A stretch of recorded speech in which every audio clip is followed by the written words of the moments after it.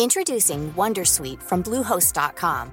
Website creation is hard, but now with Bluehost, you can answer a few simple questions about your business and get a unique WordPress website or store right away. From there, you can customize your design, colors, and content. And Bluehost automatically helps you get found in search engines like Google and Bing. From step-by-step guidance to suggested plugins, Bluehost makes WordPress wonderful for everyone. Go to bluehost.com/wondersuite.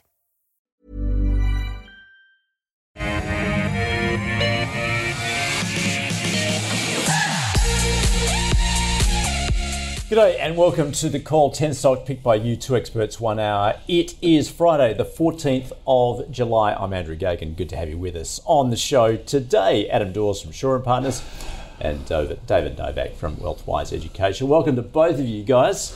Of course, you've been doing well over the last couple of days on the local market. Don't jinx us. Okay. Well, okay, Adam. Yes. Look, a couple of things at play. Certainly, given that inflation read out of the States, obviously risk assets, they've been off. Yeah. And responded positively to it, I should say.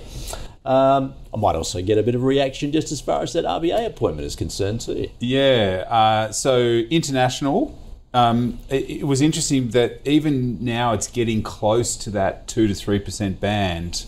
They're still saying that they're going to keep pushing their foot on the accelerator of interest rates. So they're still not done, and they still want to get it into that sort of 2 to 3%. 3% I think is looking pretty good. So yeah, I think the US market looks really great, and risk on assets now continue. Whereas Australia, I think we're in a very, very different situation. We've still got a long way to go. So it's going to be a sort of, obviously the US will lead. As far as I think it was a good appointment. I think it was right. So yeah, I mean, couldn't have done a worse job than the previous. Continuity is good. Yeah. But yeah, no, I think the only thing that I saw out of that, they are reducing the meetings from 11 to 8. Yeah. So we like to every month get that colour about what's going on. So potentially markets might get a little bit nervous if we're not getting that much colour. So anyway, we'll see how we go. Yeah, absolutely. David, well, first your thoughts on those market movements we've seen recently? Look, I think it's a bit early to be popping champagne corks on that CPI, PPI number. The thing is that I'm watching, which is probably the cat amongst the pigeons, is the oil price, and commodities. Because if crude's breaking up right at the moment, it's 77 US a barrel. And if that breaks $80, I mean, we could be off to... Brent's broken 80. Yeah, Brent's, that's right. But I'm talking about the other benchmark, which is WTI. WTI. Texas, yeah. So that's going to be, watching commodity prices, I think could really put a bad apple in the cart, and so I wouldn't be just jumping for joy right now and being overly confident that inflation's handled at this stage. So, and the bond market, even though the yields are pulled back, the US 10-year Treasury still got the inverse yield curve, and the 10 in the 2 years. It's pulled back. I mean, you just got to be careful here. I think it's too early to be overly optimistic. And there's so many spinning plates at the moment. I mean, you got China, I think their export numbers were lower than expected. They're dealing with deflation. Yes. Very little, everybody's been expecting some stimulus there. Yeah. There's been none. So it's a very uncertain environment. And the ASX 200 index, have you seen the movements in the last 5 weeks? I mean, each week it's been moving over 250 points it's quite dramatic, up and down. It's in 4 days. So we're back to that level where we were a week ago. So I wouldn't be rushing to buy right now. I'm still a bit on the cautious camp, and and the tech sector is just going. It's getting very thin up there in terms of altitude. It's a crowded trade too, as well. It's all right. Well, when you mentioned those commodities, we've got a couple of commodity stocks to consider today. In fact, let's preview. We've got the first 5: Northern Star Resources, GQG Partners, Horizon Holdings, Lycopodium, and Vintage Energy. Now, our stock of the day is in the resources space. It's Fortescue Metals. Of course, this week we heard that the chairperson, Andrew Forrest, and his wife, Nicola Forrest, who'd been married for more than 3 decades, announced they'd split. And that raises questions about the couple's joint 36% stake in Fortescue. The company's saying there'll be no change to the control, direction, or major shareholder owned by Tattarang and Dr. Forrest associated entities. Andrew Forrest will remain as executive chairperson and also chairperson of Tattarang and Minderoo Foundation. So, David, we often there's concern about change at the top. Certainly it's at the executive or board level. But what does this mean more broadly for Fortescue then, do you think? Oh, geez. It all depends on your outlook for iron ore. The iron ore price has been holding pretty steady. I think at last I looked at it was around 110. Yeah, 112, yeah. 112 US.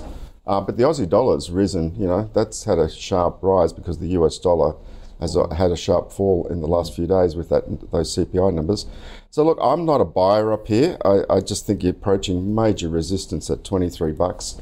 Technically, I'm a technician, and up here you can see where it is. Now, with the separation of Andrew and Nicola, then Nicola, she's still a major shareholder. The question is that there was talk they were going to sell down some of their shareholding for philanthropy reasons. So for that reason as well, I'd say there might be a little bit of extra supply coming into the market. But again, if you look at the iron ore chart, it's not bullish at this stage. It's holding up really well though. Yeah, it has been. Defying incredible. gravity. It has. So while it's up here though, I mean, Fortescue's just, and the other iron ore producers are reaping it in. So, but I just wouldn't be a buyer just yet up here. So I'm calling that a hold. Hold, yeah. Yep. Hold. Okay.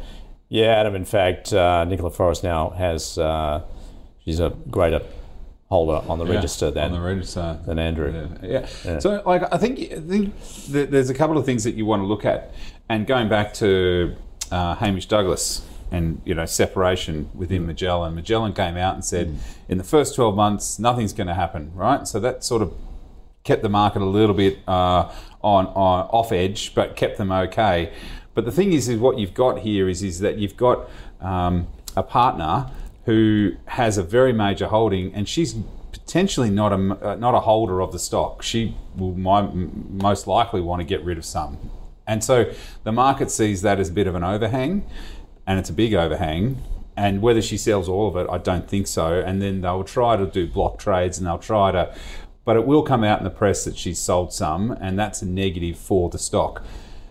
David's absolutely right. It's all about the iron ore price with Fortescue. That you cannot look any further, and if the iron ore price does come back below 100, Fortescue will come back down to $19 pretty quickly, and things like that. So I just think that the market needs to be given confidence that she's not going to be doing anything in the next sort of 12 months, and then there'll be a bit more of a wait and see. But also, what is that going to look like? How is the control going to happen? I think they've answered a lot of that, but still the market will be seeing that there's an overhang there. So I agree with the hold. I think iron ore is really toppy up here or defying gravity. It has gone a lot higher than what it is, but I prefer something like a BHP. You've got iron ore, you've got copper, you've got lots of more diversification. And remember, Fortescue only has one customer, and that's not a great business model when you get down to it. So, hold. All right, that is a double hold then for Fortescue. All right, let's get into the stocks as picked by you. The first one being Northern Star, the gold miner. And when you have to look at the gold price recently and the performance of some of those goldies to realise that, they've been doing very well, particularly, I guess, the gold price, as we've seen with the US dollar, has come off in the wake of that latest inflation read out of the States. I guess the question is that sustainable? Will gold continue to rise from this point, given that that's what these gold miners rely on? Adam, how do you look at the gold miners in general and in particular Northern Star? Yeah, so gold miners in general, obviously it's predicated on the gold price, but how much they can get it out of the ground and how much they can sell it for, that's the biggest thing. Northern Star is probably one of our better stocks on the market now that Newcrest is leaving or is going to leave.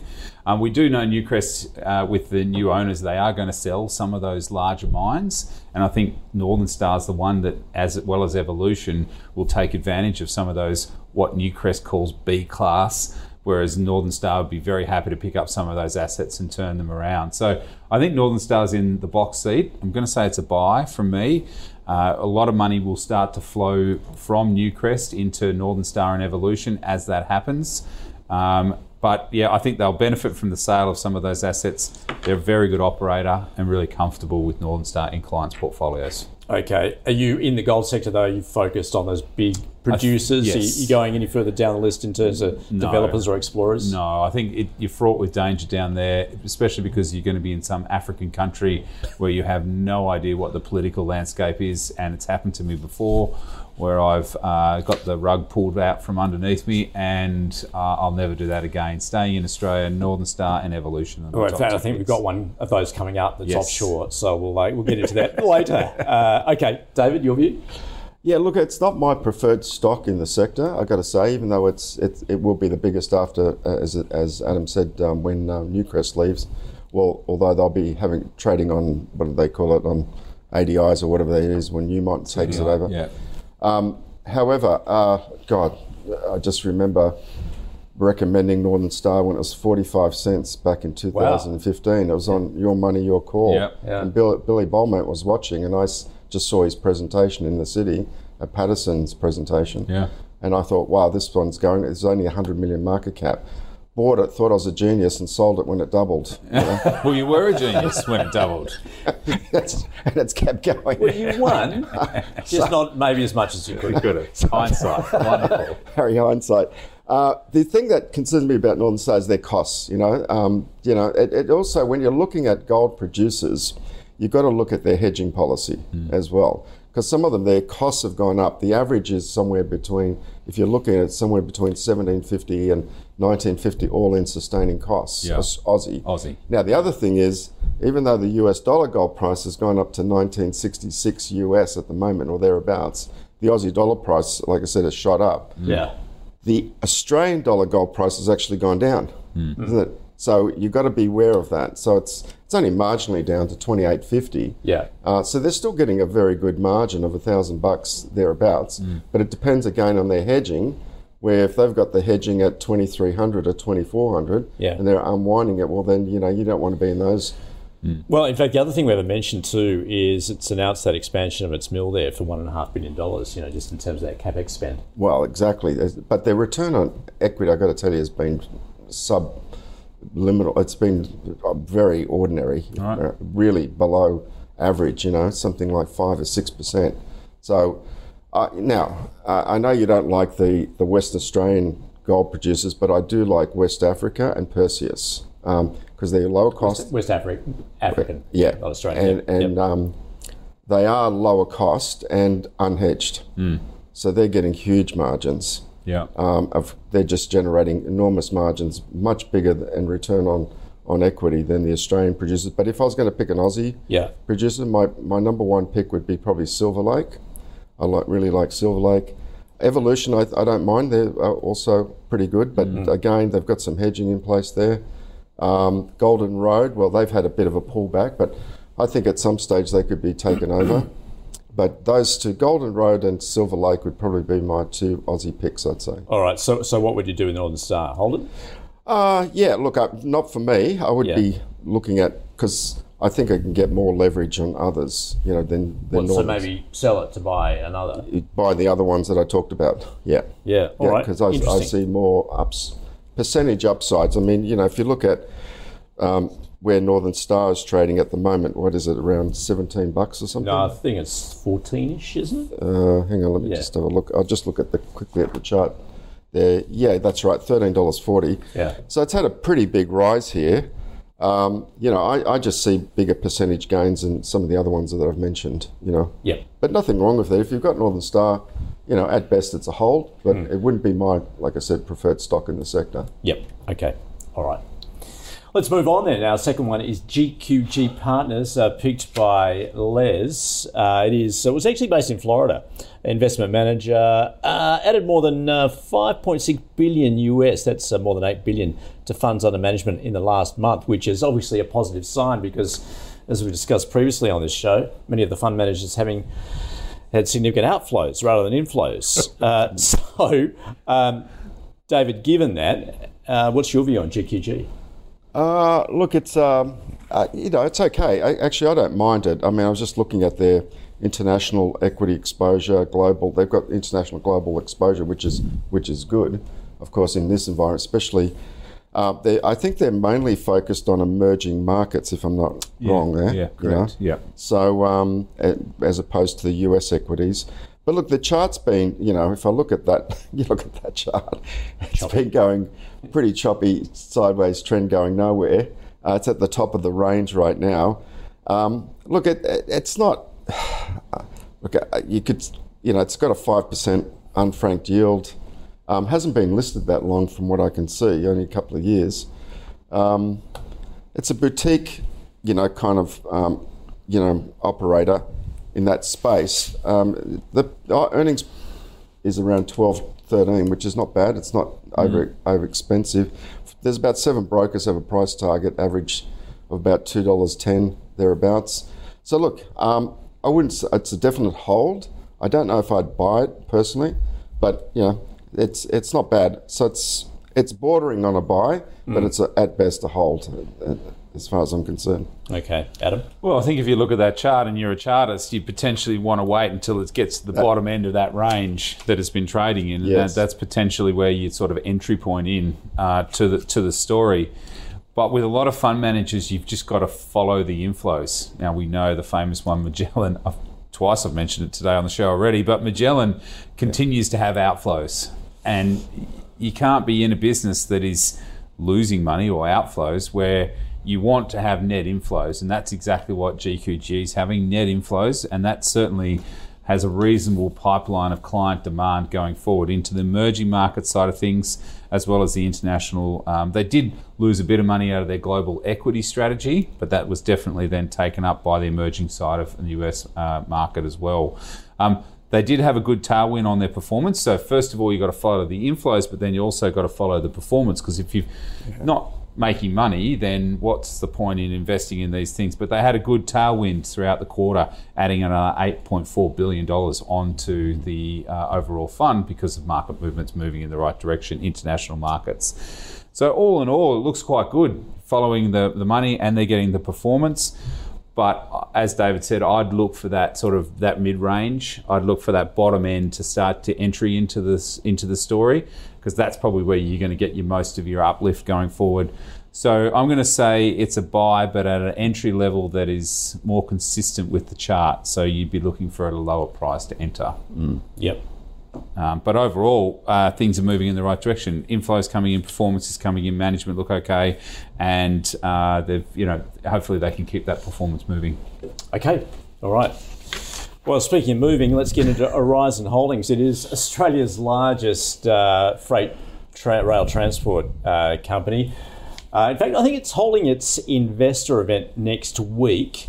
Some of the brokers perhaps looking for an upgrade here on FY24 earnings, I should say, given FY23 was some weather events that sort of hit the company. So, Adam, how do you see Aurizon?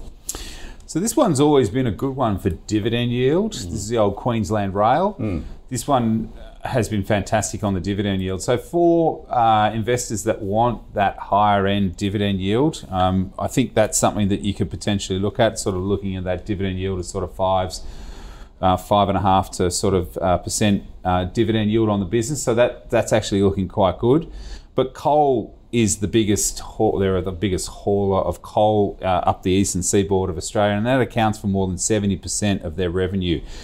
Now, coal use faces, I guess, long-term structural headwinds, which we're seeing. And certainly for investors that don't understand what they do and they say, I want to be ESG focused, you don't buy Aurizon for them, because it's obviously moving backwards and forwards coal. They have started to pivot into non-coal assets, which is going to take a hit to the revenue because you don't have as many trains moving up and down coal. You've got to move that for something else, and then potentially they've got to work for that. But I think that pivot is the right pivot for the business. As a company, they need to be looking at other opportunities, because the structural issues are with coal, and potentially that coal or bulk commodities are going to sort of start to slow down.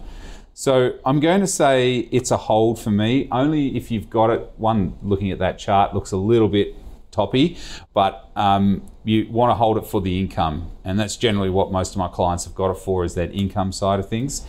And only time will tell to see what kind of pivoting that they will do going away from coal, and they're basically looking to address green metals, containerized freight, all those kinds of things. Are they going to be able to win market share in those businesses? Only time will tell. So I'd hold it for the dividend, and the price at the moment looks a little bit toppy, but yeah, it's a good business. David. Look, I at best have a hold on it as well. It's not a terribly exciting business, Sometimes boring is good. Sometimes boring is good. So I do agree with Adam's comments there about as a yield stock. I mean, it's like it's an infrastructure stock really. Getting 4.5% fully franked, 6.5 gross or something. Yeah. Their return on assets and equity is not to shoot the lights out, that's for sure, but steady as she goes. Look, it'd be interesting to see what their market update will be. I think they've got a bit of capex as well to capital expenditure over the next 12 months. Is that part of that pivot that Adam was talking about? I think so. Possibly, you'd have to wait and see what their update is about that. Yeah. But look, to me, it's not a growth story at this stage. And again, with the bulk commodities and particularly coal, as Adam was saying, it's one of the ESG sensitive areas as well. So again, hold at best, but if you're looking for a steady yield, this is the one. Yeah. So, but yeah, it's not shooting the lights out, and they've got protection in terms of inflation, and they can inflate their prices. Yeah. And keep pace with inflation as well. So they've got that kind of protection as well. All right, that is Aurizon Holdings. Moving right along to Lycopodium, or Lycopodium, depending which way you want to say it, I guess. It does provide engineering and delivery services in the resources and infrastructure sectors. David, I've never covered this one before, so what can you tell us about Lycopodium? Yeah, look, it's a mining services, infrastructure company, engineering. They operate in a number of different locations: Australia, South Africa, Canada, Ghana, Philippines. Their actual numbers here are not too bad. I mean, they're only a small market cap of just under 400 million. You can see that there's a bit of resistance up here. But look, their return on their equity has been pretty good. It's over 30%. Yield is 7.2%, fully franked. That's exceptional. Whether they maintain that or not is another question. But it's a very lumpy area, isn't it? The mining services, engineering. It's all depending on contract wins, etc. But look up here, the chart's showing me that it's getting a bit tired after it's had a pretty good run here from September, October last year, whatever that price was. I'm just looking at it now. It's gone from, where is it? Hang on, it's gone from doubled from $5 to $11 recent high, back to 10 here. So I wouldn't be chasing it up here. If it pulled back to about $8, I'd be looking at it for sure. But look, it's a hold if you've got it. It's holding trend, but it is getting a bit of resistance up here, and there's some supply coming in terms of selling. So it's not a buy for me right now, but certainly look at it if it pulls back to lower levels, and especially their reporting season coming up, and see what their results look like and their outlook. Yeah. So to me, it's you're looking as though it's a bit like Aurizon. It's not overly exciting. And there's no broker coverage as well on the stock. So it's all dependent on the market and hearsay. Well, that probably means they don't need to raise any capital anytime soon. So that means that it's probably all right. I think that overall, mining services businesses, you have to make sure that they're getting these contracts, but it's not a fixed price contract. It's got to be variable. So a lot of businesses many years ago were just going fixed price to win the bid. But the problem is with that, then when we see materials and we see costs rising 30% per annum, then all of a sudden your margin is squeezed and squeezed and squeezed. So it would need to be that they have a variable cost base for all these contracts, and I couldn't work out whether they did that or not, but I suspect they do. For me, I would say it's a sell. I don't think you need to be there. Looking at the chart, looks really good. Take some profits there. I prefer Worley's is a better engineering business with a green tinge to it, and I think that gives you better value for your money going forward. Something like a Worley's, so I'd sell that for a switch. Worley's. All right. Okay, well, let's sort of stay in that resources space then, because we're going to Vintage Energy. This one picked by Dan. It is sort of oil and gas exploration. Floated about 5 years ago. Recently wrapped up an institutional cap raise there of about 5.5 million, looking to ramp up its production in the Cooper Basin gas field. Adam. Yeah, so it's an interesting one, this one, because I generally don't go into the smaller end of the market for oil and gas. I prefer to stay with the Woodside Santoses of the world. I can sleep better at night and I'm more comfortable. East Coast gas, we know, has been in undersupply, and that is obviously, it's a seller's market out there. So I think that's a good thing. They just raised some capital, like you said, 5.6 million in June last month, so that they've got cash going there forward. Their stronger balance sheet, I think that's a real positive, but it's all down to cash flow, but then also production. And so you'd be a little bit cautious down here. It looks pretty illiquid too, because it's a bit blocky, isn't it? So that's a bit of a giveaway. That's right. Yeah, so it probably doesn't trade too much there. I think the key risk is achieving the production rates, and justifying the field expansion that they're going to do, and then really getting that development or capex versus the production revenue going forward as well. So I wouldn't be in it. I don't think you need to be there. I think you'd stay in the top end. So it'd be a sell from me. David? Yeah, look, I'd be a void as well on this one. It's just too much of a small cap. Again, there's the liquidity issue. It trades on average over the past 3 months around $50,000 worth. Yeah, right. That's average turnover. So you don't want to be there. They did a cap raise recently. They raised, I think, 5.6 million at 5 cents. It's a speculative play on discovery, really, exploration and discovery play. You really want to stick to the bigger guys, Beach or Santos. I mean, I'm surprised when I'm looking at Santos and Woodside. Yeah. Like, why are these stocks not shooting the light? Yeah, they're just like, Santos is up 3 cents today. I don't get it. I'd much prefer those stocks in the bigger end, Karoon, as well as more of a pure oil play. But if you're talking about gas, I mean, Santos is looking at, they're about to sell off their, 5% of their PNG assets for $1.4 billion US. I mean, they're doing a share buyback. They're going to give, I'm sure, a special div. I think Santos is a bargain here. Yeah. It's $7. I don't get it. So I would not be in playing. This is the specky end of the market. Yeah. Yep. All right.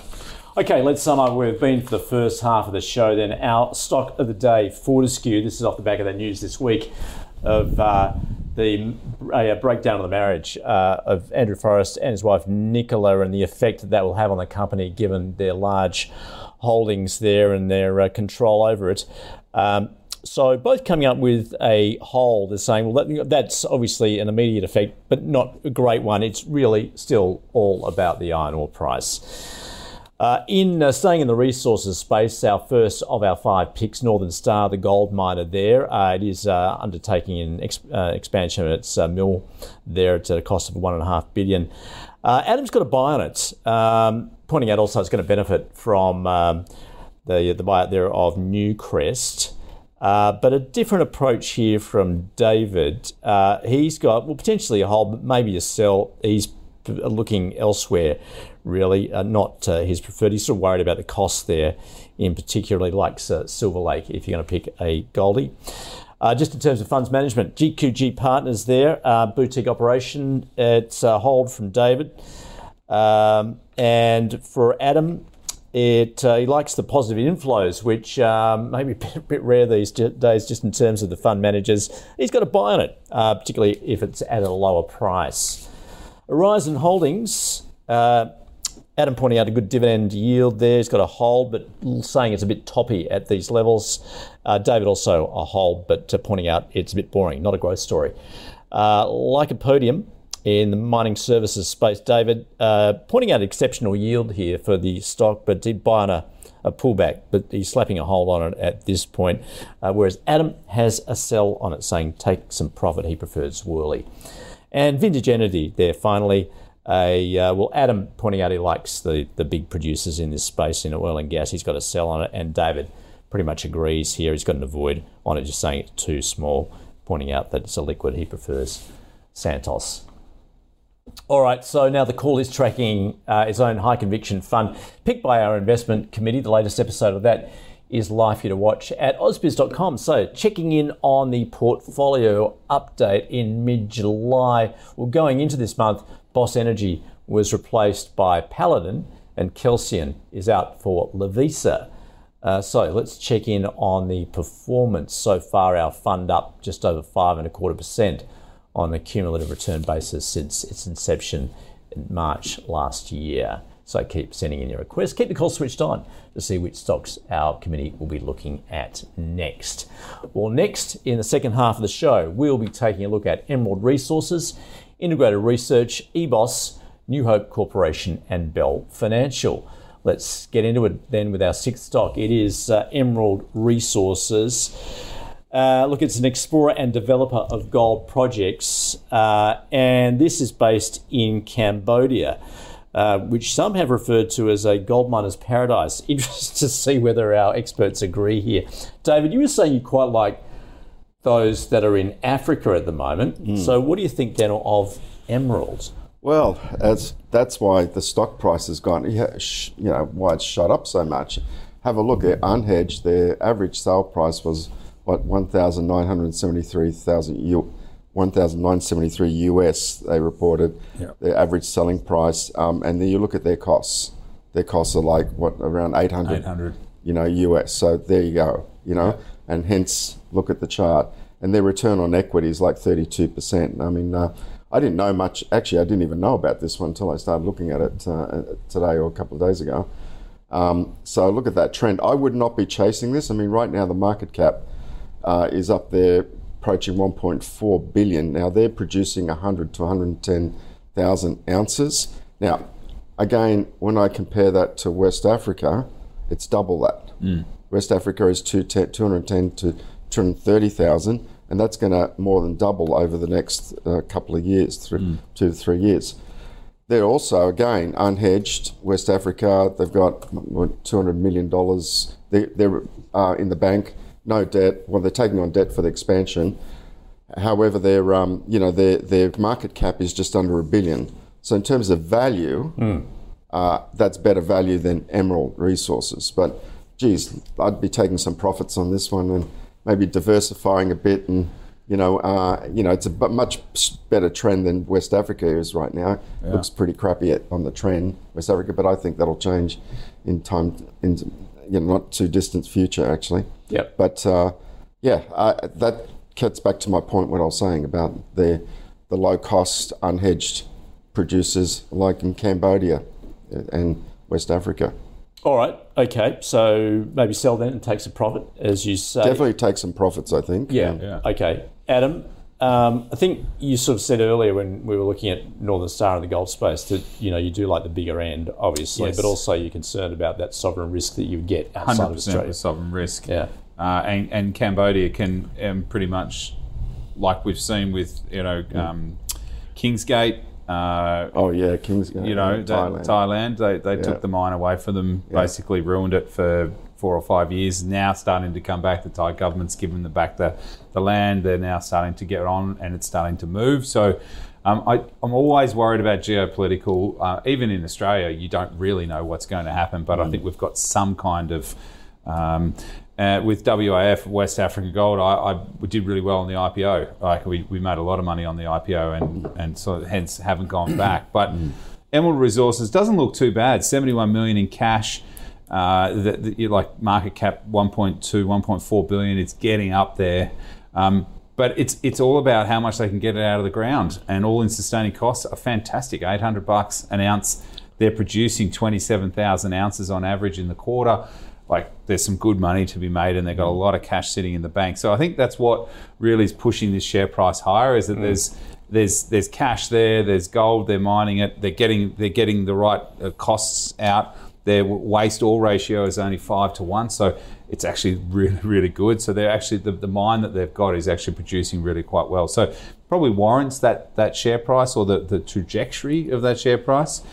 But I'm with David. I'd be taking some profits. I think you could certainly, if you bought this thing, at $1, whatever, you could definitely take some money off the table here. We know the gold price isn't going to stay elevated forever. There is going to be some kind of consolidation somewhere. If growth really starts to kick on, all the gold stocks are going to pull back. At the moment, we're in really defensive mode, and I think the fear is out there, so hence why the gold price is moving. So I just think that you could be doing somewhere else. I'm going to stay with my original call, Northern Star or Evolution, staying in the big end of town. I know it sounds a little bit boring, but you'd be able to sleep better at night, and I think that's where you need to be. Yep. And I think it's been very disappointing for the gold bugs out there, where the gold price is. I mean, they expected with inflation that gold would be well above 2,000 US. It just hasn't gone on with it. And look at the smaller end of town. The small cap, I mean, they're just died. That used to be. They're consolidating as well. We're seeing a lot of those Musgrave and something else. They're all sort of getting together because you either got to get big or go home. Yeah. Like you can't be a small gold, one tier, one mine, truck and shovel job. You can't do that anymore. It's just impossible. Yeah, I think you're right. There's going to be a lot of consolidation in the, where the smaller end of town, they're finding good gold finds out there, so they're just going to be swallowed up by the bigger guys. Yeah, I mean, you make a good point. Certainly, that's frustration as the goldies are concerned, because even with the geopolitical risk, as we saw with the Ukraine war, it was the expectation that gold was going to take off, and it didn't really happen. No, so it's been a mystery, I've got to say. A frustration for them. All right, let's move on then. That was Emerald Resources, both agreeing that you should take some profit if you're in it. Our next one is Integrated Research, this one picked by Evan. It's sort of a global provider of performance management, analytics of communication, IT, infrastructure, and the like. Just take a look at the share price. In fact, it's up 30% in the past month, but hasn't really gone anywhere over the past year, as if you look over the longer term. Adam, what are your thoughts? Yeah, so the business has always been a bit of a market darling, as well as it's also been highly held via institutions as well. So it does provide it being quite liquid in places, and you get to look at the daily, and it'll probably be a little bit blocky as well. But they did provide a 2023 trading update, and it was mixed, but overall I think it was okay. But they were just saying revenue is going to be up 7 to 11%. As well as then EBITDA is looking okay also. So earnings were down, cash and dividends were up. So for me, I don't think you need to be there. I think this is a sell. It's a bit of a tough one because it is quite illiquid. But yeah, for me, there's better other places to be, and I'm going to say it's an avoid from me. Okay. David, do you agree? I agree. I mean, really, if you look at that share price trend and where it is today, it's like, watching a heart monitor. It's just like died. It's dead. It's a straight line. There you go. There's the longer term. There it is. See, it's just died. Yeah. Can you believe where the stock price was at one stage? I've got here like 480-ish. Yes, $5 or something. It's incredible where it is today. So it's been, they're into analytics and performance. Well, they certainly have. They've missed it. They've missed it. They have got, it seems to be that they've got some new customer base that wins in that they're getting lately. But look, I would wait for their results, and they said on 25th of August to reassess it. So this would be an avoid. They have got cash in the bank, which is a good thing. Of 18.6 million on a market cap of 77. So they're incredibly, if you could say cheap for a good reason.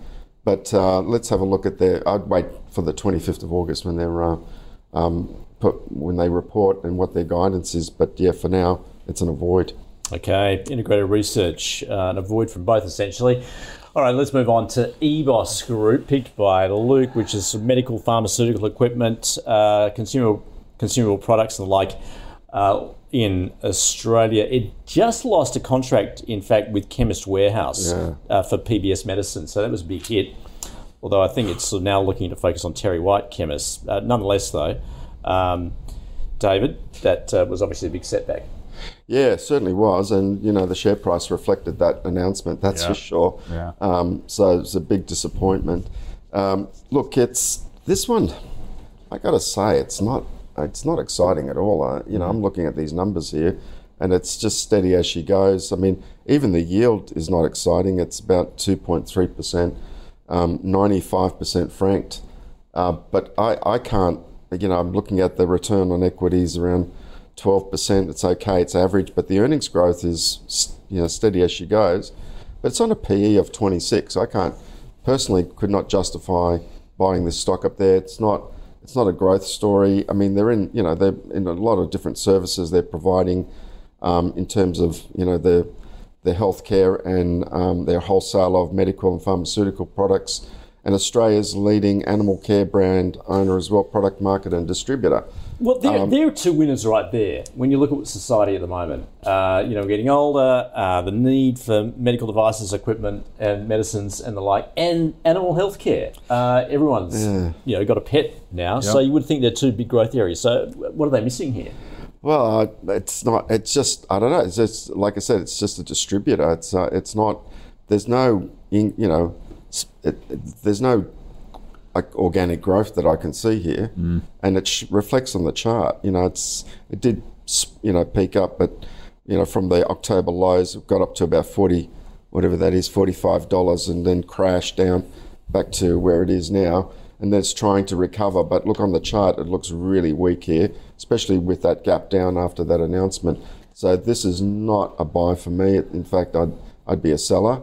I'd be looking for other opportunities in the healthcare space, not this one that's got some growth. No. You can't argue with the loss of the Chemist Warehouse agreement, because Chemist Warehouse, obviously the largest chemist in Australia. Then you've got Terry White, and then you've got Wesfarmers just bought it. Priceline Australian Pharmaceuticals. So so that is a massive contract. And most analysts have had to take a knife to the earnings going through to 2025, 2026, because that's how much it does affect this business. So, you can catch a falling knife, and look, as you saw, the charts fell and it's now started to move itself back up again. But even though that EBITDA line isn't going to get any better for a while, so you just got to be careful with this one, because they're going to continue to report losses because of that contract loss. And it's a big contract loss. It's the biggest in Australia. So yes, they've got some other strong. So you can see that starting to move up a little bit and starting to regain, but it's back to where it was in August last year. So losing that contract is definitely going to. They're going to have to do some other capital initiatives, some cost out, some rationalisation of the businesses, and looking at those supply contracts to basically make sure that things are going well. So I just don't think you need to be there. I think it's a sell. It's not a one-trick pony, and they've got other things, and more people spend more money on the pets than they do on themselves. So it's in the right space, but it needs to prove that. And to what David says is, yes, it's just a distributor. Do they have a big moat? I mean, yes, because it's hard to set up these relationships and move forward. But again, if Terry White decides to move somewhere else, then there's another contract loss, and then that just doesn't really prove up that the business is in solid footing. So, I'd need to speak to management and get a real gauge on where they see the business going forward. But the loss of that Chemist Warehouse is taking a knife to it till 2025, and that's just going to really hurt. So it'd be a no from me. Yep. Okay. EBOS, a no from both.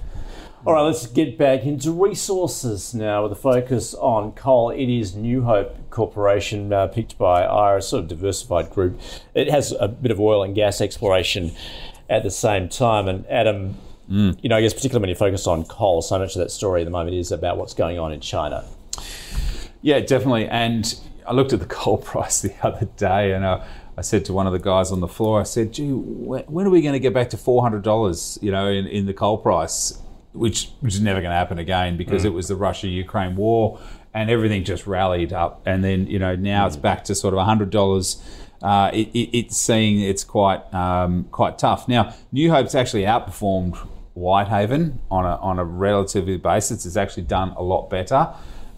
So look, for that alone, I'm okay with it. Some of their natural gas prices, their thermal coal or the fuel, that's a nice alongside to it. But, the dividends on these coal stocks are absolutely really good at the moment, but that's because the coal price was elevated. But we're then having to cut our earnings forecast because of that pullback in the coal price as well. So, look, I prefer Whitehaven. In the smaller space, I do a lot of investing in Terracom, TER. I think that's a fantastic business as well, but it's also running down assets, so it's a little bit different. I think overall the outlook for energy prices and especially coal is positive from where the coal price is today, but I prefer Whitehaven over this one, and energy outlook sees thermal coal downgrades coming. And I think you just got to be careful in that space. Then I guess if you're looking at the long-term story, it's all negative, isn't it, for Yeah. coal? Yeah. Okay, more broadly, Yeah. Adam, in the energy space, where would you be looking at the moment? Not exclusively coal, but generally in energy.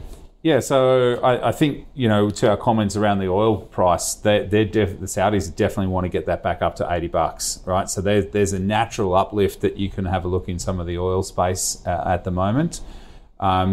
Energy side of things, the gas market's really tough. AGL's had a really good run, now starting to pull back a little bit. But I'd stick with the oil side of things. I think oil is something that they play around with that, and they market it really, really well, and they want to keep it above $80, and so that's where it's going to move. Oil would be one of those ones that I would stay in that energy space. Are you looking sort of further afield in alternatives, such as uranium, for instance? We've got a lot of uranium exposure, and then there's lots of talk about this SMR technology. Don't ask me what it is supposed to be, but it's a small matter reactor, and Chinese just came out yesterday and talked about it. But basically, pop-up reactors. Yeah, pop-up. They're smaller, they're not so costly, and they can provide the energy. So definitely uranium. NextGen is probably the one that I like in that space, or Paladin. Both of those are really, really good. Paladin, big boy, producing NextGen in Canada. It's going to be massive. So they're the kind of spaces that would stay in the uranium space. Again, it's a tough space to be though, and has a bad smell about it. Bad reputation. Bad feeling. Bad maybe. feeling. Radiation, that's a bad feeling. Well, never had it, but they say it is. But but people are still got it in their head, Fukushima. They've still got it in their head that this is bad. And it's going to take a long time to change that public perception about it, albeit it is probably very clean energy and very, very well, good. as you say, it's all politically driven, isn't it? Yeah, so I'd be careful, but uranium, we definitely invest in that space. All right, okay. We got off topic a little bit, David. Let's go back to New Hope then in the coal space. What your thoughts are? Well, look, I'm not as pessimistic about coal as I'm hearing a lot of analysts out there say. I think there's going to be a supply-demand gap here going forward. And I like New Hope. I like Whitehaven as well, Terracom. I think down here, look, it's getting that support level. There's fantastic. What a year coal producers had last year. Yeah. But, we're talking about shutting down all the coal mines over the next decade. What's the replacement to that, really? I mean, we're going to have an energy crisis here. We already do. Yeah. But it's going to get worse. Exactly. Yeah. So, there's no viable replacement right now and with renewables. So, I just think there's going to be a real gap here with the demand versus supply. I know what I'm saying is not, politically correct or environmentally correct, but it's, when your power shuts down, I tell you what, you want it back up again, that's for sure. So, it's to me, geez, you look at these numbers here and they're just like, you'd have to say, if you didn't know it was coal, you'd be a screaming buy here. Yeah. I would be definitely a holder, and in fact, I'd be even a buyer here, buying not aggressively. I'd be buying some here, or Whitehaven as well. One of those. They're both excellent. I mean, got Soul Patts, who's a major shareholder as well. They're doing a share buyback as well. They're buying back $300 million worth of shares at the moment, and the company's it's bought back about $97 million worth. Yeah. So they've bought 17 million shares so far. All right. Very quickly, as I asked Adam as well, anywhere else in the energy sector you're looking at the moment? Well, like I was mentioning those stocks before, I really like Santos, I like Woodside, I like Karoon, I like Beach. Just that whole space, I think. Yeah, those big producers. They're I think people are going to be surprised when they report, and there are going to be some special dividends as well. All right.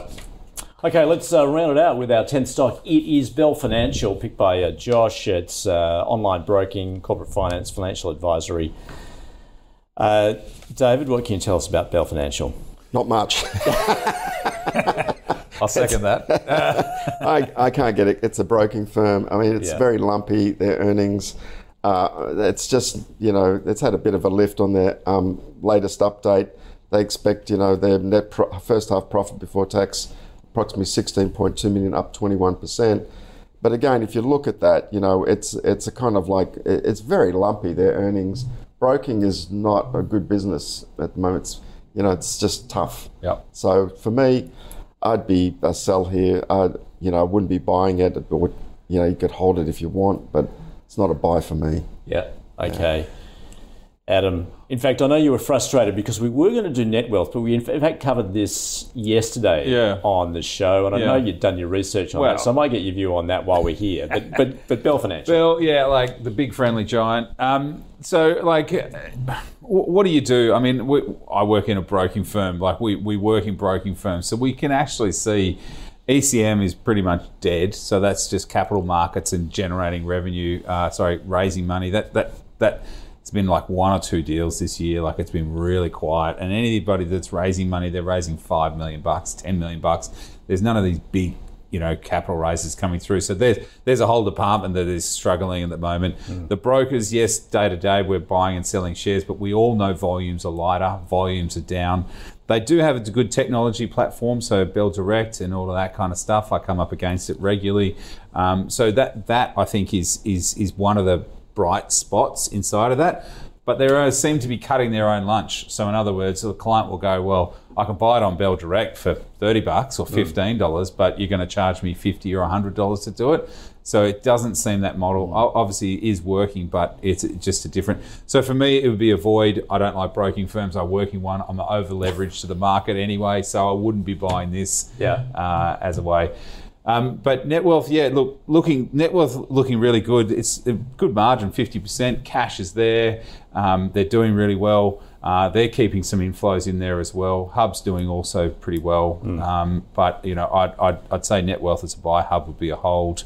But all in all, that platform business is licensed to print money at the moment, so not too bad. Did you want to add something? No.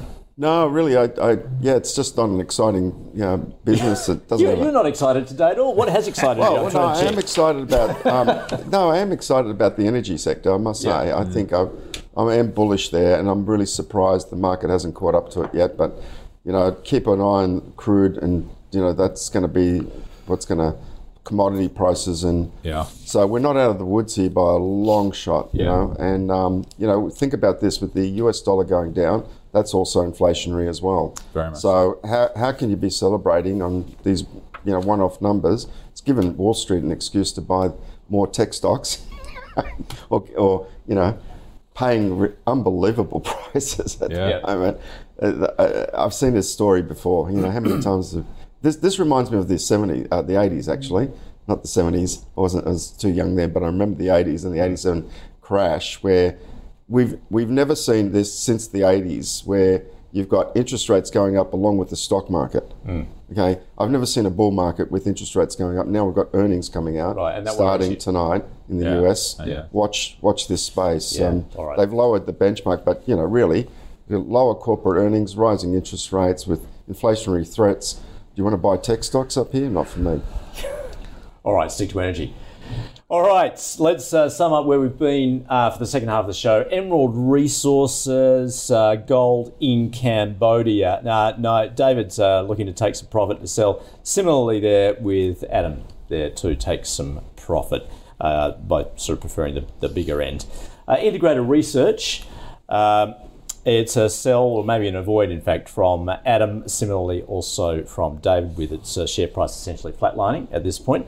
EBOS Group, also a double sell. given as a bad news as far as it losing that contract with Chemist Warehouse. That's been a big hit to the company. In the coal space, New Hope, Adam, it was no, wasn't it? Yeah, I prefer Whitehaven. Yeah, Whitehaven, Terracom. That's what Adam likes. David, he's got a hold on it. Potentially, if... I'd have a nibble on it. I'd buy it. I'd buy it. Yeah, I reckon. Why not? All right, he's convinced himself. A buy there for New Hope. We know that David's liking energy at the moment. I've got to get excited about something. And let's round it out with Bell Financial. Look, at a sell and avoid. No. And Adam, in fact, if you're looking at that space, he quite likes net wealth. All right, so that is the show for today. Thanks to our guests. David, thanks for joining us on Wealthwise Education. Pleasure, my pleasure. And Adam from Shaw and Partners. Good luck. Thank you. It's good fun. All right, any stocks you'd like us to cover, go to ausbiz.co/callpicks, or you can tweet us at ausbiztv. Thanks for watching. The Pulse is up next.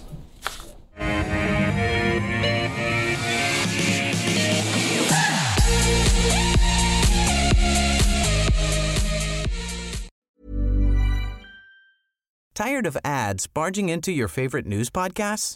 Good news. Ad-free listening is available on Amazon Music for all the music plus top podcasts included with your Prime membership. Stay up to date on everything newsworthy by downloading the Amazon Music app for free or go to amazon.com/news ad free. That's amazon.com/news ad free to catch up on the latest episodes without the ads.